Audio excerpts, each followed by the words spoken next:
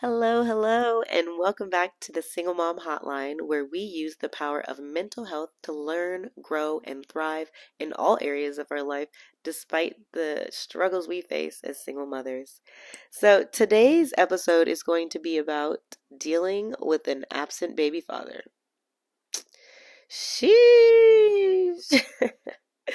Man, this is a doozy because first coming in, and my daughter first started asking about her dad.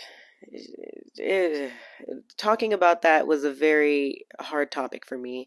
And without having my mental all the way there and in the height of my depression, I would just try to let her know that he loved her and just needed to figure some things out. So it left her yearning for him to be there even more, and just her thinking like, "Oh, he loves me and he's just not here." So now she has this weird thought in her head, and whenever she would have tantrums, she'd be like, "I want my dad. I want my dad." Oh my gosh, it would break my heart, and I just did not know what to do. And it was just a terrible feeling. It was terrible. So now fast forward to how we talk about it now, which she does not have those tantrums anymore. We speak about it very healthily. I switched from telling her that he loves her and is going to be there one day to the cold hard truth is that he's not there and it's not her fault. And he's his own person, and unfortunately he did not step up to the plate and is being present.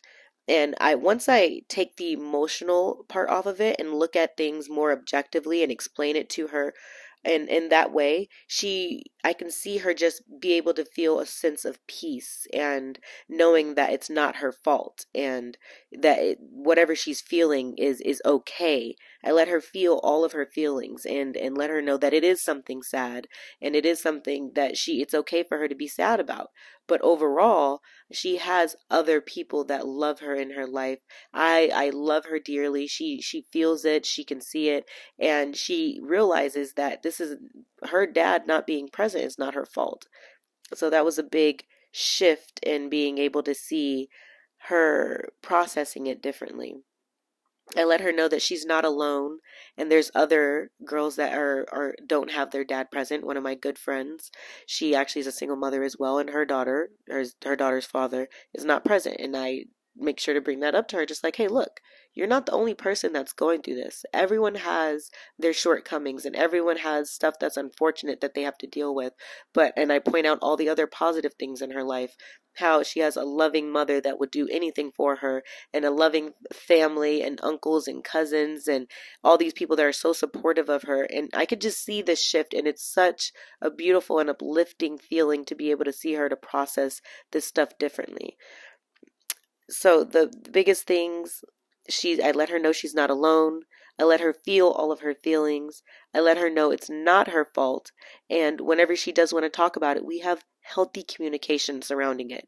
I don't suppress anything, and I'm as honest as I can be without being too brutal, because as you guys know, it was a very abusive relationship. So we just talk about the what she needs to know, as far as that it's not her fault, and we will press on despite the shortcomings that we have faced.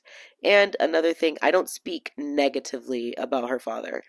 We didn't Things didn't end well. The relationship was not good, and it was a lot of bad stuff that happened, but I do not speak about that to her, because that's not she doesn't need to know all that. She's a child. She doesn't need to know the graphic details of what happened. So I I don't speak badly about him, and we just keep it pushing. So I hope being able to hear this and how I've been able to shift my daughter's feelings surrounding her absent father is going to help you out there listening. And if you do have any questions, DM me, let me know, and we can talk about it further. If you need any help or pointers, I'd love to be able to talk about things. And I hope you beauties have a lovely day, and thank you for tuning in. I'll see you next time on the Single Mom Hotline. Have a lovely day.